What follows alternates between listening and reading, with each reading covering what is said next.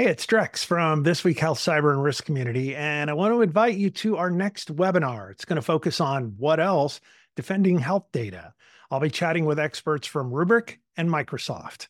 Register right now at thisweekhealth.com/rubric webinar. That's all one string, RUBRIK webinar, thisweekhealth.com/rubric webinar. See you online soon.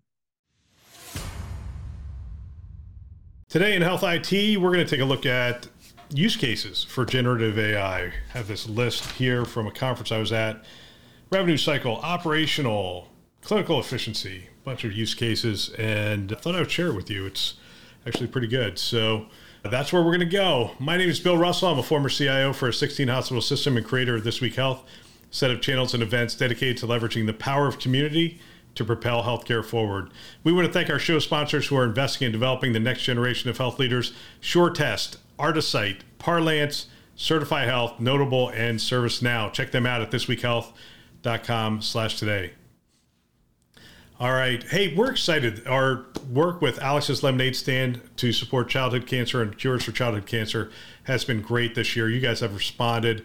And as I said, we set a goal for 50,000. We're up over 50,000, and we raised another 5,000 this past week with the support of our sponsors and a 229 event.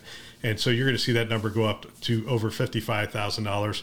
We're so excited, but we're not done. We're going to keep plowing through. We'd love for you to participate. If you would like to do that, go ahead to our website, thisweekhealth.com. Top right-hand column, you're going to see a logo for the Lemonade Stand.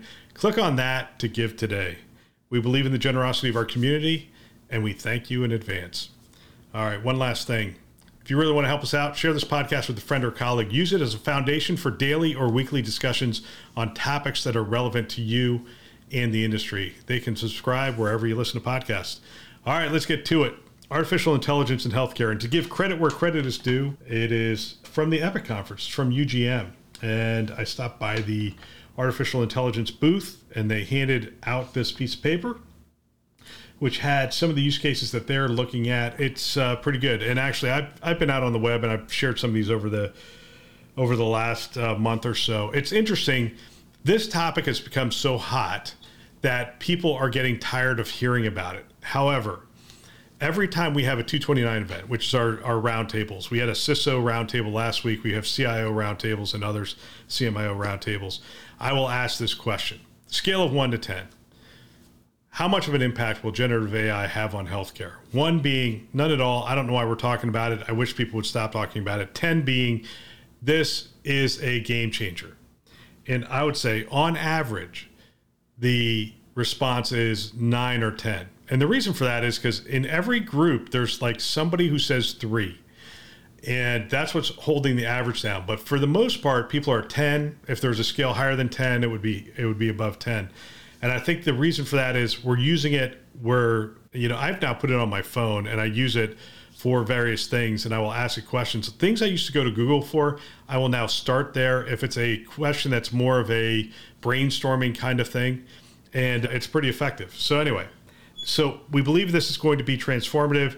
These are some of the ways that Epic is telling their clients to consider artificial intelligence in healthcare. And they're not the only ones. Meditech's doing the same thing. I'm sure Oracle is. I have not stayed up on what Oracle is doing. But on the Meditech side, I know they've partnered with Google. On the Epic side, they've partnered with Microsoft and others. By the way, it's not going to be a single kind of thing. This is for generative AI. You're typically looking at Microsoft and Google for partnerships. But there are AI models scattered throughout the EHRs. So just something to consider. All right, use cases for generative AI. Clinical efficiency. So these are in the category of clinical efficiency. Generate advanced note text to transform the discrete data captured in smart forms into clinical narrative. Now, some of these things are going to be specific to Epic and their language. And so, but it's that concept of taking all this discrete data and creating a narrative from it. So it's good at creating a narrative. It's also good at summarizing. So that's one thing. Provide a head start in queuing up drafts of inbox messaging. We've talked about that several times. In fact, we covered that in a recent podcast, and that's good. That podcast, if you didn't attend that will be released on our conference channel, I think a week from this Friday. So not this Friday, but the following week, you're going to hear that that AI conversation we had with Brent Lamb from UNC, Christopher Longhurst from UCSD, and Michael Pfeffer from Stanford, and that's worth listening to. It goes on, create patient summaries to reduce the amount of time it takes to get up to speed on a patient. So summarizing, it's really good at that. And by the way, the hallucinations are not as prevalent when you're asking it to summarize specific data. It tends to pull from that data.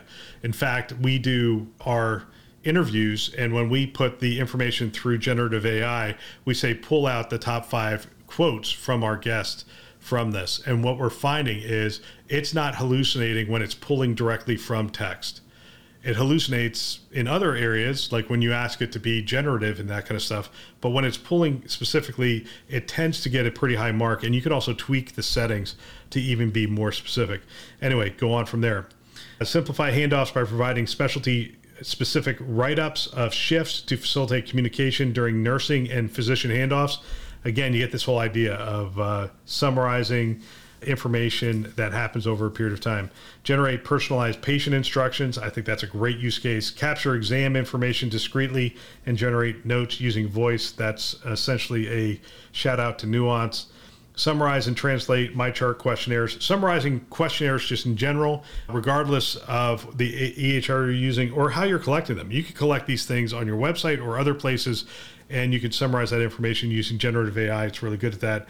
Help find information faster using natural language to explore the chart with awareness of specialty or role-specific needs. And that's what we're seeing is navigation is one of the key areas where you're seeing generative AI. You're seeing it on the Meditech side, and they're doing it with Google.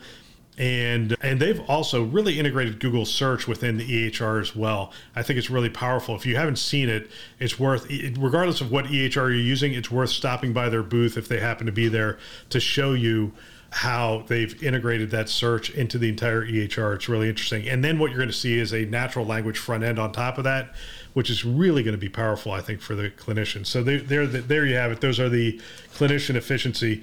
A revenue cycle. Simplify prior auth to identify whether prescribed medical services meet the payer's requirements for reimbursement. Generative AI is good at consuming tons of information. And by the way, don't think you're confined to just OpenAI, ChatGPT, and Google Bard or whatever they're releasing now. There are models being spun up all the time where you can actually filter all your information in there and train the model on your information, and then it can spit things back. So for instance, the payer requirements and whatnot, you could actually train a model on that and then send information over about prior auth. Now, with that being said, there are plenty of companies. If you're in a buy mode instead of a build mode, there's plenty of companies that are sprinting down this path. So revenue cycle, let's go on. Provide a summary to explain a patient's balance and help them understand what they owe. Again, it's great at summarizing. Speed up coding and charging by summarizing clinician documentation for coders to make it easier to find the necessary support for charges. Fantastic. Draft appeal letters to save insurance follow-up, save time or staff time. Draft appeal letters to save insurance follow-up, staff time, and accelerate the appeals process. Again, great at summarizing, finding information, pulling all it together. Automate patient communication by answering patients' non-clinical questions and providing directions to sites of care.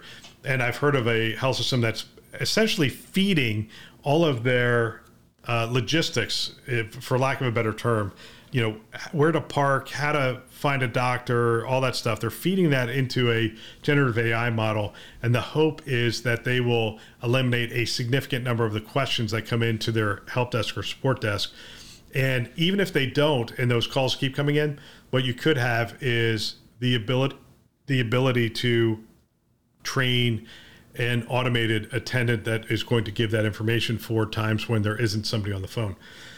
And then finally, operational. Summarize reporting dashboards to give users better understanding of report logic. That's fantastic. Gather patient preferences. Query the autoscheduler for availability and book appointments with a chatbot.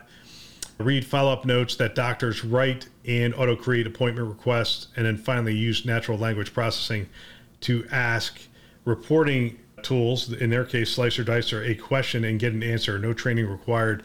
And again, I've talked about that with some data scientists and whatnot. That is front-ending the data and with natural language and being able to query it with natural language and then replying with the appropriate information. And it looks like Epic is heading down that path as well. And I think that's going to be a very common way of interacting with large data sets and being able to query it then after the fact in terms of your data governance and your data definitions and those kinds of things. You're going to be able to ask it questions and it's going to be able to respond and say, hey, here's the definitions we're using. Here's where this information was sourced and those kinds of things. So you're going to be able to put all sorts of metadata around it that is going to be queryable by voice. Pretty amazing. Anyway, I want to thank Epic for putting this together.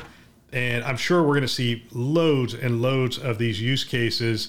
I thought I would start here, share these with you, and we will continue to collect them and make them available on our website as well so you can find them.